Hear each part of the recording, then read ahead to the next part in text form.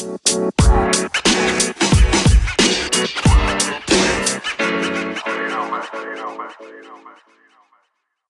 morning, afternoon, or evening, wherever you are in the world. Welcome to DBN News for 1/16/2019, the semi-daily news that even plants crave.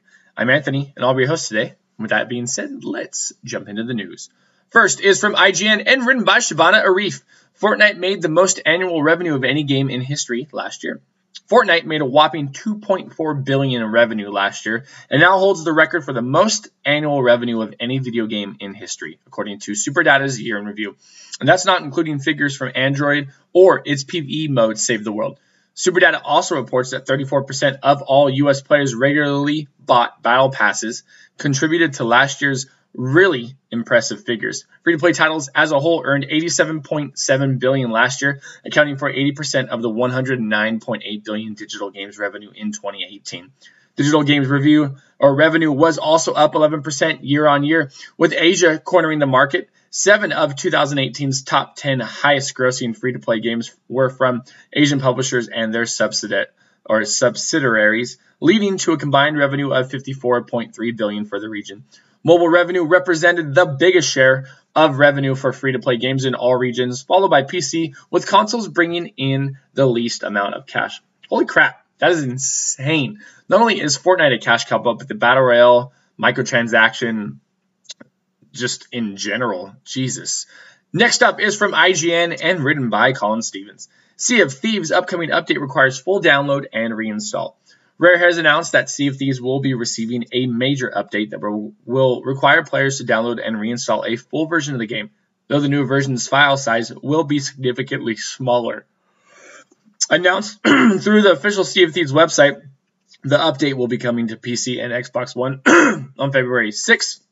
Executive producer Joe Niete explained that this new version is necessary to keep the overall size of the game from spiraling out of control with subsequent updates, and will allow Rare to be able to generate and transfer new builds of the game more quickly in the future. For Xbox One and Xbox One S users, the install size of the game will be reduced from 35 gigabytes to 10 gigabytes. For Xbox One X users, it will go from 47 gigabytes to 25 gigabytes. For PC users, it will go from 47 gigabytes to 27 gigabytes.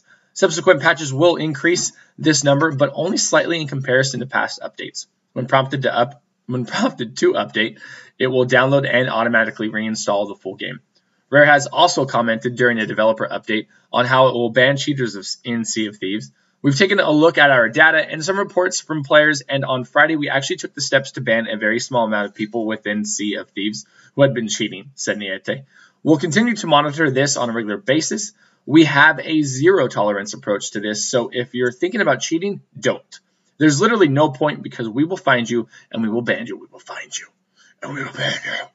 The update coming on February 6th will also bring along with it quality of life changes, including the option to turn off visible gamer tags so strangers can't identify other crews and attempt to jump into Twitch streams. Combat tweaks like removing a double gunning exploit, and a secret that will be revealed at a later date. Cool. Sea of Thieves is getting that consistent content.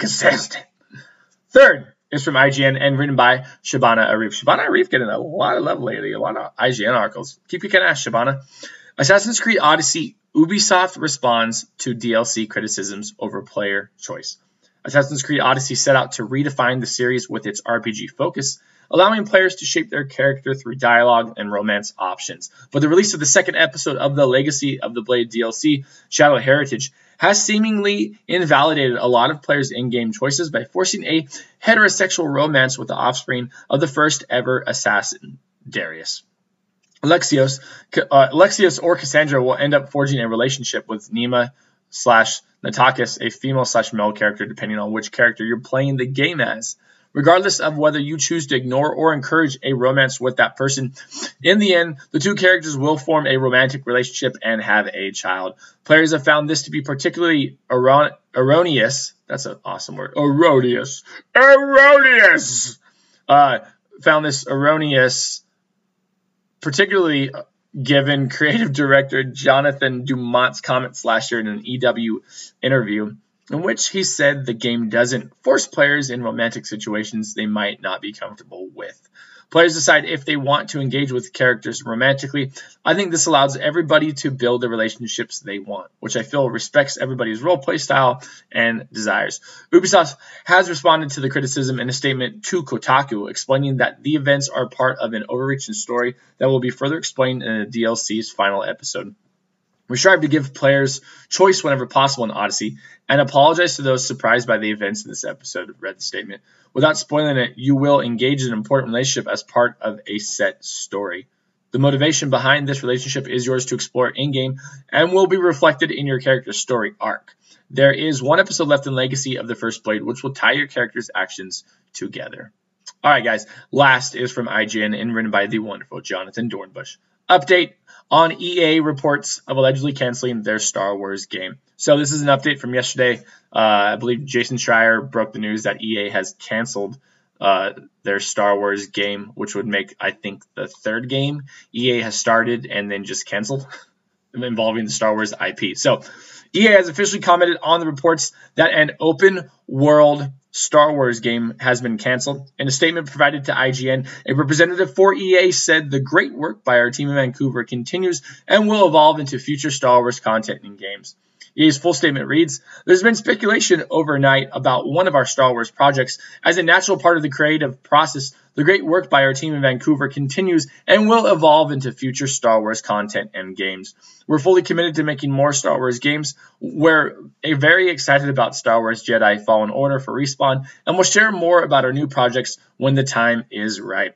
EA did not concretely confirm or deny Project Orca's cancellation, but the statement seems to imply the work done so far will be possibly focused into new projects if indeed Orca has been canceled. That's a weird statement from EA. Is it canceled or is it not canceled? That they're like, oh, well, it's canceled, but we're making more great Star Wars IP because of the cancellation, which seems kind of like a bullshit excuse. But, oh well, c'est la vie. Now, that is the news for today. Thank you for listening, and let us know what you think about any of the stories we talked about by sending us a message on Anchor, the podcast app we use to record the show. If you'd like to support the podcast other than listening, please check out our Anchor page at anchor.fm/dadsbeardsnerds, where you can donate to us via the support this podcast button and sign up for a monthly donation of 99 cents, $4.99, or $9.99 per month. On Twitter, find us at dadsbeardsnerds. Find us on Instagram at dadsbeardsnerdpodcast. Dad's Beards Nerds podcast.